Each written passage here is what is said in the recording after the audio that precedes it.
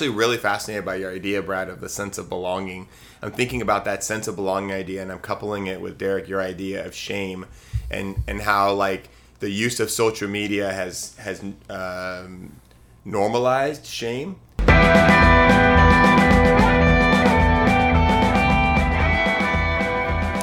Hey everybody, welcome to the second episode of the Middlemen Podcast. This is a weekly podcast where four male middle school teachers talk about teaching-related topics. I am your slightly above average host, Brian Brown.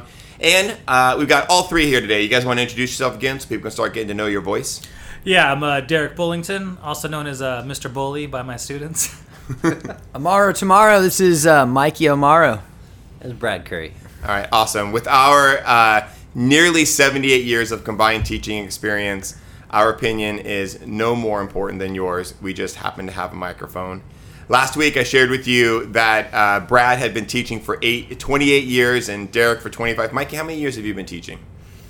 This would be my 12th year in the same full-time capacity, and I toiled aimlessly as a substitute in the district for 5 years before that. Okay, so you got like 17 under your belt. So I think actually you and I thought I was the younger statesman, but I think we're about the same. I technically came in just before you, like a year before. Oh, did you? Okay. In full-time status. Okay, cool. And then I'm at about 15 years. Mm-hmm.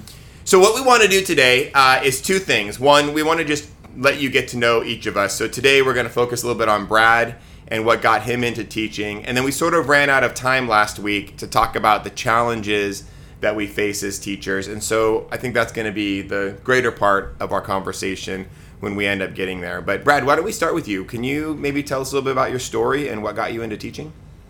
Wow, okay. Well, started back in the 8th grade. But, no, I never really wanted to be a teacher growing up.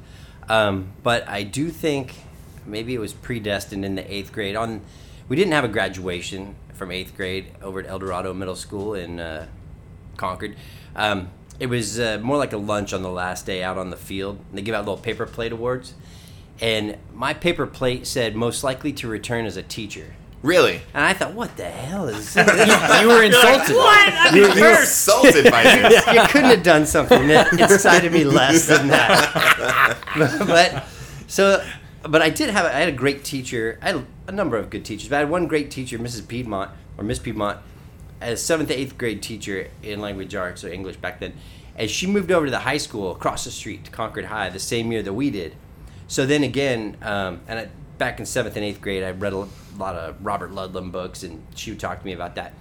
So then I have her in junior year again. So come back after those years. It's like cycle back to her. Yeah, and she's taking roll, and I'm wondering, I wonder if she remembers me. And the first thing, she's going down the roll, and she's like, Brad, did you read the new Ludlum book? I was like, oh, she remembered me. And that was the way she always was with everybody. She would take us to Berkeley to see plays, and just the best. And I had her again as a senior, too. But teaching wasn't really on my horizon. I went to school undeclared, which you could do back then. Maybe most people did. I don't know if you guys did. But and I just took a bunch of music theory and Latin American cinema class, just feeding my brain. And then they made me choose when I was a junior, so I became an English major at Santa Barbara. And then graduated without really a plan. I wouldn't recommend that these days. And in the early 90s, it was hard getting a job. There was a recession going on. And so I went back to being a bartender and a waiter right after college for a couple of years. Where'd you work?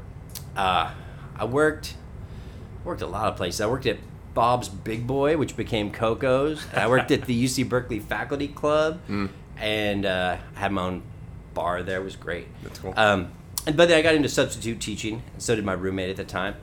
And we were supporting ourselves for a couple of years, but his aunt was the one of the people running the St. Mary's education department. And so she said, you guys ought to become teachers. And so what had not been super exciting early on, we'd been subbing. Both of us subbed in the day and worked other jobs at night. And it kind of grew on us. So we both signed up and went to St. Mary's and got our teaching credentials. And it turned out to be a really good program.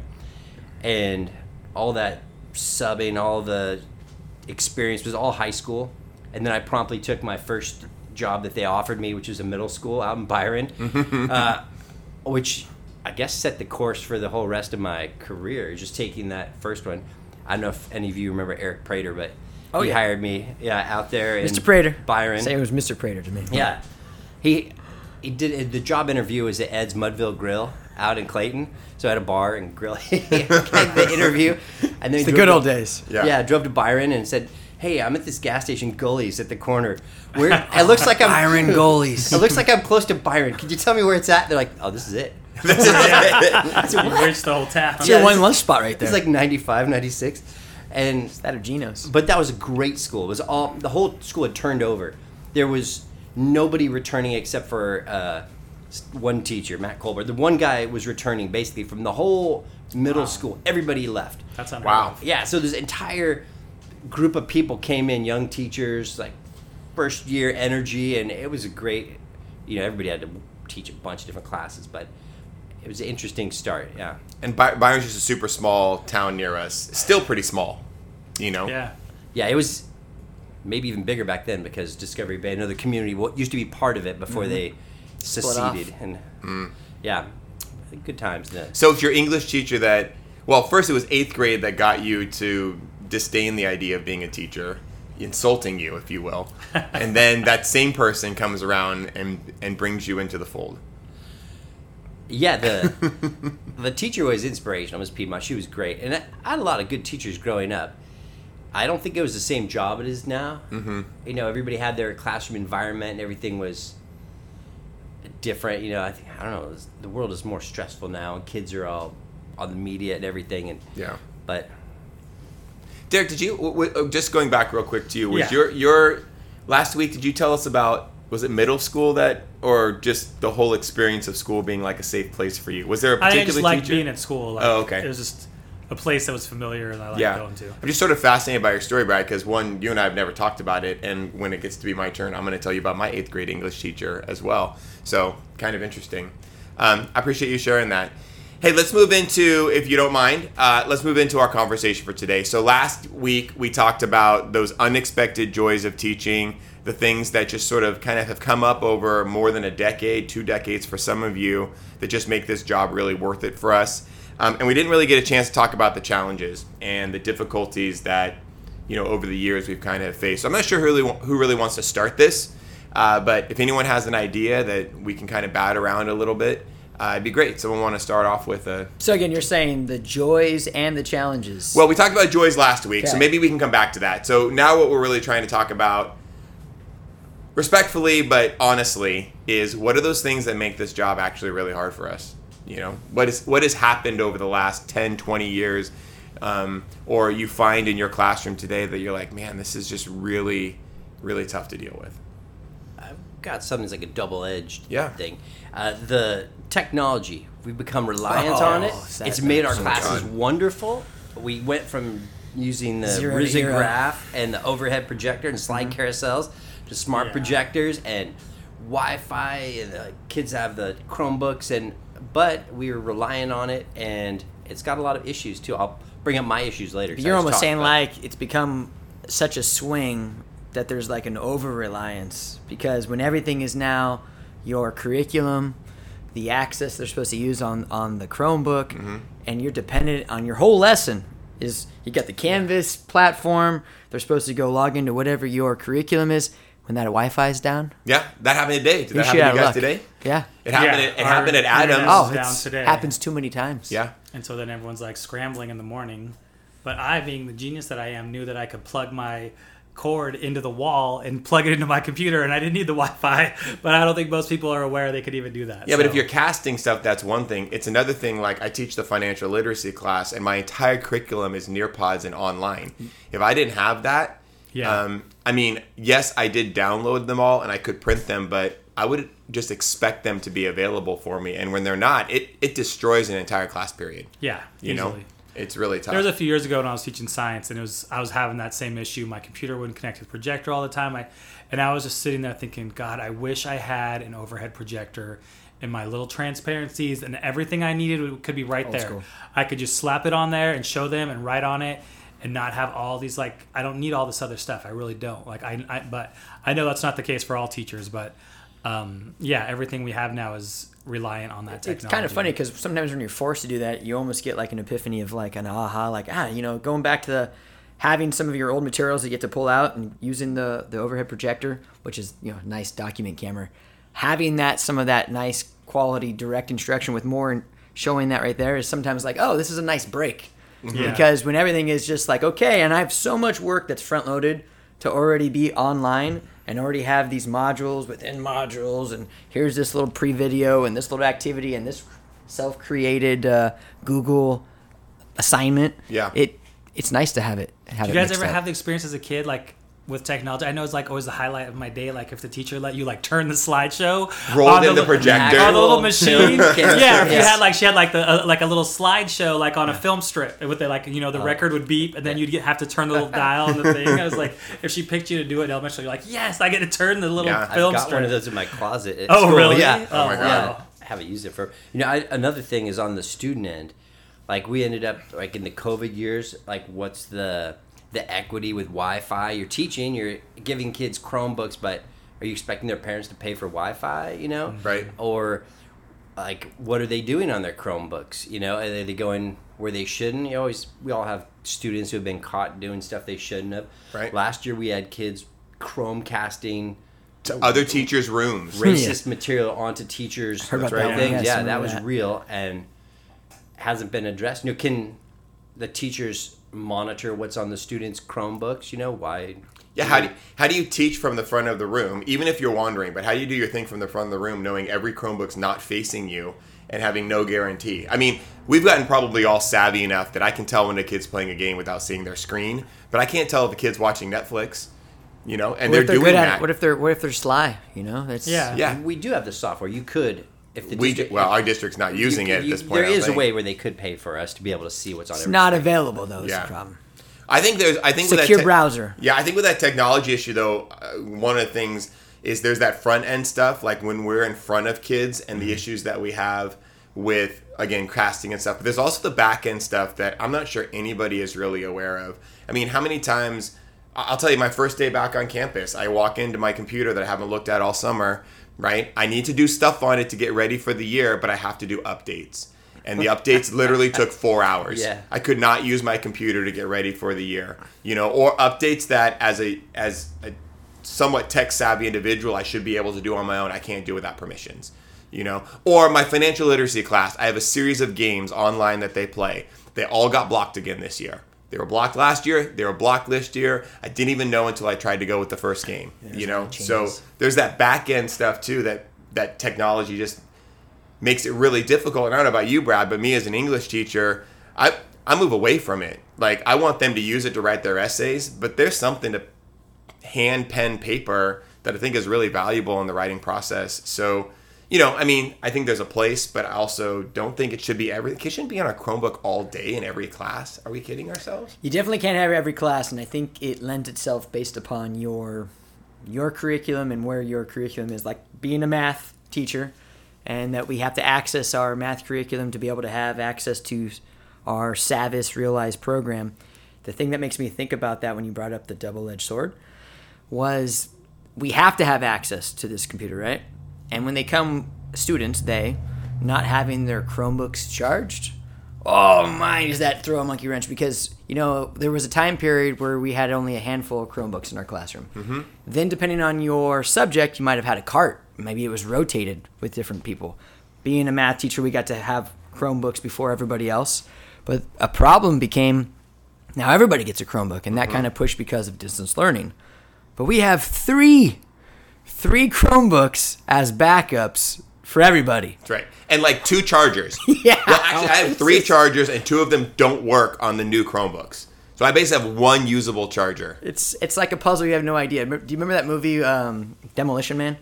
And it's that famous part like Demolition Man, and he's comes out from being frozen, and they have the 3 seashells. It's like how does that work? Because the puzzle doesn't work. If you have these 3 Chromebooks, but you only have so many chargers, or our students come, maybe they have the chargers. A lot of them don't. You don't have enough outlets. So how do you function? It's a constant battle. Right. It is an absolute constant battle. I brought like power strips from home that are hanging out if I need them. Or you have a class. I mean, think about it. Or you have a class, whatever class it is, that consistently has more students in it that seem to forget to take care of their Chromebook. I mean, when we had the cart and I knew that I was plugging in it every day, it was charged and it was out when I needed it. That was a way better system. There was something nice for me. about that. Yeah, there was something super nice about that. Yeah, the Chromebooks seem to last a little longer too. But they do seem to be taken care of a little bit longer when they're sitting in our rooms. Yeah, some That's of them fair. seem to get pretty beat down. But Someone else a challenge? Thought? I think some challenges I have right now, I think, are just seems to be a larger number of students than I'm used to that don't seem too interested in school or my expectations or what I want them to do, and they're just kind of like doing their own thing. And I ask them to Clueless, follow or you mean like directions. just apathy? Not clueless, like apathy, just like defiant, and just like, I don't have to listen to you. Like, you want me to do this, so what? I'm not going to do it, kind of stuff. And so I think that's something that in the past there's always one or two kids I'd come across each year. I could usually funnel them into my system and get them to cooperate. But now it seems like there's more and more where it's just kind of like, I don't know. I don't feel like I can really reach them anymore. And maybe it's just because I'm an old guy and I'm not trying as hard. I don't know. But some of them, they just seem like they're just like, whatever. I'm going to fail. I don't care. Like, so what? Leave me alone. Do you think like maybe the junior high, it always was nice to teach junior high instead of high school because you could reach every kid, really. Nobody had like phoned it in and was like in high school, kids dropping out maybe. In junior high, that didn't really happen so much. You could still inspire or reach kids, but everybody's growing up a little faster now. I wonder if that's... Yeah, maybe it's kind of just trickled down to them. I think that's an interesting thing too, because I think maybe expectations have sort of changed for them. I don't know. I've been out of town the last few days, so I'm getting back into my classroom tomorrow. Kids had an essay due today, my 8th graders. I want to say I have 90 to 100 8th graders, and I looked on Canvas, and I have 65 submitted. So it'll be an interesting conversation tomorrow when I find out who and why they didn't turn it in. And maybe it's going to be the same kind of experience. I don't know. But yeah, that seems to be kind of a struggle. You guys experience the same thing a little bit? I would say not necessarily inside my classroom so much, but out in the halls. I mean, challenges of teaching versus like, I don't want to get into complaining too much, but but behaviors are kind of off the hook. Negative, violent. The bathrooms at our school get destroyed on a daily basis. They had that TikTok challenge of the devious licks last year, where kids were trashing stuff and taking trophies out of the the soap dispenser or whatever. Stuff just never stopped at our school. It's just constant, and there's more fights than we ever had before. More like walking down the halls. If you tried to stop kids from swearing, you would just be running around constantly. It is just 100% nonstop. Don't even bother anymore. Don't mean to be like kids these days, but there is like a different kind of... Kids these days. That is true. There's I have a to reset. switch classrooms. Yeah, when I walk, I've said that same exact thing. If I walked from one classroom to the next and stopped every kid I heard dropping an F-bomb, I would never get to my other class. I would be dealing with that with so many ints. It's just like, and they don't, and if you call them on it, half of them don't even realize they're saying it. Like, I didn't say it. Like, oh, I did? Sorry, I didn't know. Because it just falls out of their head. They're just so used to saying it all the time and hearing it, I'm sure, all around them, which is, it's unfortunate. But it is unfortunate. I'd say there's a little bit of a combination because, I had my own things I was going to say, and then I keep thinking of new things as I keep hearing great new items. But based off of both what you were just saying, Brad, and Derrick, I'd say it's almost like there's no fear. I don't know if it's the fear and not necessarily the lack of respect, but there's the kids have so much more confidence or don't care to do and say whatever they want.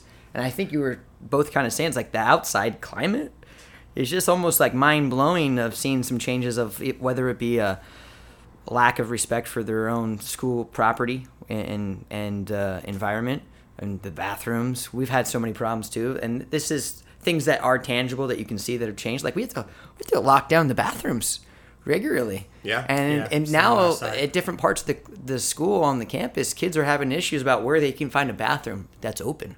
Or it has to be closed during certain times of the day because you can't trust what's going to happen. I don't want us to deviate onto this conversation, but I think at some point we need to have a conversation about consequences because I think to some extent that might be part of the reason. But that's a much bigger deal. That kind of goes with my fear piece. It goes with it. Yes. When you said fear, the first thing I thought was, well, you have no fear when there are no consequences. but we can discuss that another. Yeah, I think I don't know if it's so much fear, and I don't know. I've thought about this a little bit. I think it's more like there's no shame anymore. Like nobody feels shame or embarrassed or like they don't feel bad about doing those things. Like I had someone recently laying in the middle of the floor in my class and would not get up, and I asked him to get up multiple times, and it's like this thing, and I'm just like, I would have been mortified if I was in, let's say, like 8th grade and I was a boy and I was the center of attention and my teacher was like calling me out for, doing something stupid. I would have been just so embarrassed and like humiliated and like, oh my gosh, I can't believe I did that. Everyone was looking at me. And now I feel like it's the opposite where people are like, hey, look at me, look what I'm doing, like look, put me on TikTok or whatever. Like I was gonna say, like all the stuff I'm seeing on TikTok where I see like one that or Instagram Reels or whatever, I was flipping through and some guy's dancing on an elevator, or some old guy like in his 40s is dancing in line at the DMV, and all I'm doing is watching that going, you're such an idiot. Like I cannot imagine myself ever doing something like that. Yeah. But the kids do, maybe. But yeah, as a kid I felt like maybe I was self-conscious, but I just feel like I would have been like, oh, that's like kind of embarrassing. Or if someone called my house, I would have been embarrassed, but my parents had to talk to me about my poor choices. But that just doesn't seem to be a thing for a lot of these problems that we face, that the kids, when I call home or I call them on it, they're just like, why is that wrong? Yeah. Yeah, the sense of belonging has shifted a little bit too, I think, with the phones. You see like kids, as soon as the bell rings, the world is on their phones out of the halls. Probably the teachers are too, to be honest. Yeah. But like once upon a time, you're part of a school. You felt connected to that school. There was like certain rah-rah or this is that. I told my students related to the trash in the bathrooms. I was like, when I was in school, if one school had a problem with another, they might go thrash the school or do some graffiti on it. I'm totally not acceptable. But you'd be inflicting something on that school. On your precious school. You guys, yeah, and you would be offended that they did this to our school. A prank. And our kids are like racking it up every single day. I'm like, what do you self-inflicted your own wounds. Environment? This is your house. Yeah, that's interesting. Yeah. I would change my thought a little bit because I use that word fear, which I do believe is another conversation. Yeah. But it's almost more as you kind of said something there, Derrick. It's like they're emboldened, like they're empowered, or they have no concept of what is going over the line or not. So not so much the fear or no fear, but it's almost just like they don't know any different. They think that that's completely acceptable. I'm actually really fascinated by your idea, Brad, of the sense of belonging.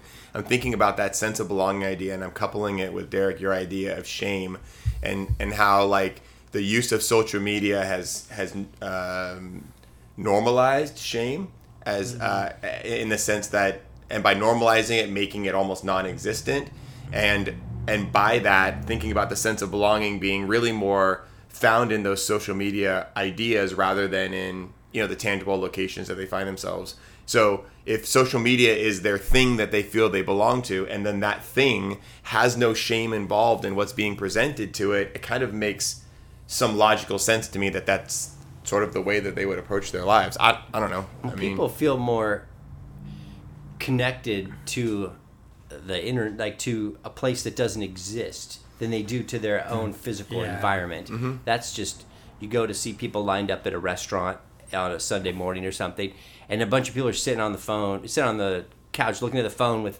their whole family next to them. Or you go to the DMV, or you go to like the Kaiser, and you'll see there's like one elderly couple who remembers how to interact with strangers, and they're just striking up a conversation like they might have once upon a time. And everybody else is just living their own bubble. It's like a new normalcy, right? Yeah. Because you said about what is their comfort, and you said maybe it's a piece about almost becoming like desensitized because of that huge part of the social media platforms, and then everybody always wanting to one-up doing some kind of prank, or if you see that all the time, if that's your normal. Right. Yeah, that's a fair point. Bringing back the technology for a second, and it does have a pacifying effect on a lot of students. You open up a Chromebook and you give them some digital assignment to do, and a lot of kids, I don't know if there's some kind of dopamine or something going on. There are a lot of kids that find that pacifying, and like honestly, if I have kids working on an assignment, sometimes I always put on whatever music, if in social studies, if we're doing the Renaissance, put on Renaissance music of the Middle East, if we're studying that. But sometimes I'll put on Minecraft theme music, Because I know they've programmed their minds to sit there for hours working at a task silently with this little, it's kind of like, this sounds like spa music, really. But like little 8-bit yeah, music. you just put that on there. That's a Gets clever them idea. into that working mode. Actually, yeah, Minecraft music is really nice music, actually. Because I've heard my kids, playing Minecraft forever. Not familiar. I have to check it out. It's really like calming, like nice. Like if they're not battling and stuff, they're just like farming or mining stuff. Yeah, it's just nice, like nice music. It's this generation's Yanni. Exactly. Yeah. It's something like that. Can I add something? I'm just curious what you think, but one of the things that I think is a challenge for me, and honestly, it made me think about, I thought about this because of something that you said sort of offline, Brad, but I'm going to throw it out there, and then I know you're going to remember the quote that you gave me, but I think one of the challenges of teaching is the conflict between what grades have become and what they are supposed to be. Right, yeah. So do you remember the quote that you came up with, or you had? Well, I didn't come up with it. It was the grade is the measure of achievement, not the achievement itself. Mm-hmm. Which, that sinks in. Definitely, kids now they're getting grades, at least in our district now, for the first time in the 6th grade. So they are not exposed to letter grades growing up, and hitting it for the first time in 6th grade, and all of a sudden by high school, kids are under such pressure to get A's. You can't even get into a college if you're not really crushing it. So parents new to the grade system are really, I think, harder on the kids, and they care less about the learning than what the grade is, and that's probably the wrong lesson to get, right? Right. And for me, when I was reflecting on that, it was the struggle of me as a parent who sees that with my own kids, and I want them to get A's because I know what it means for college, and then as a teacher, where I get emails because I have kids not doing great in my class right now, but that's because the content is challenging, and that's what happens when you learn something for the first time. You don't do well at it the first time, but they're upset they're not getting A's, and it's like they're not supposed to. How did you phrase that? Can you say that one more time than what you had before Brad's version? I said the struggle is the conflict between what grades have become and what they are supposed to be. And I think, and it came from that conversation Brad and I were talking about a little bit, where he said that quote where like grades are the goal now, but they're supposed to be the measure of the goal, right? And I say this to my students all the time, and whether it sinks in and how it, and I know it's completely counter-cultural educationally, but a C is average. That's most of you. Most of you should be getting C's, okay? A is excellent. That's not most of you. But average is absolutely satisfactory. That means you can do it. You should be happy to be able to do it. I know I'm kicking against the goats here, right? So they need the college students to come back on college and career day and say, C's get degrees, man. And they sure do. So your challenge goes, I think it kind of lines up with what I was originally going to come here to say, and that was that how much expectations seem to change. Mm-hmm.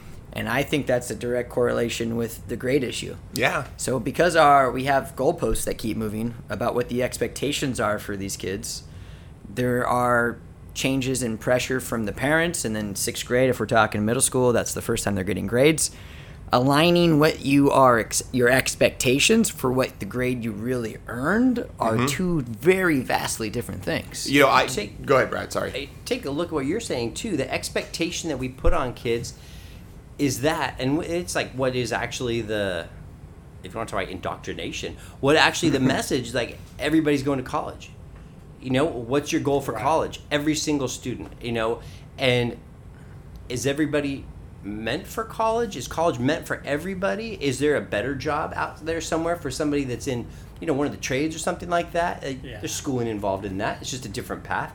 You can make a great living for yourself doing a lot of other things and going to college, and nowadays racking up so much debt. But that message is nowhere to be heard. That goes both ways, though, right? Because there are people who are forced from family and maybe their culture that they need to go to college. Maybe they should be in the trades. There are people that go in the trades who thought they weren't good enough, that maybe should be going more of an academic role of that. I mean, it goes both ways. Well, that's one of the challenges, too, with grades is that our classes are very, homogenized, and just we throw all the students in the same room, up to 40 almost, regardless of their ability or interest or academic prowess. And then we're expected to teach to that whole room. And you end up a lot of times teaching to the lowest common denominator because you have to get the information across. Mm-hmm.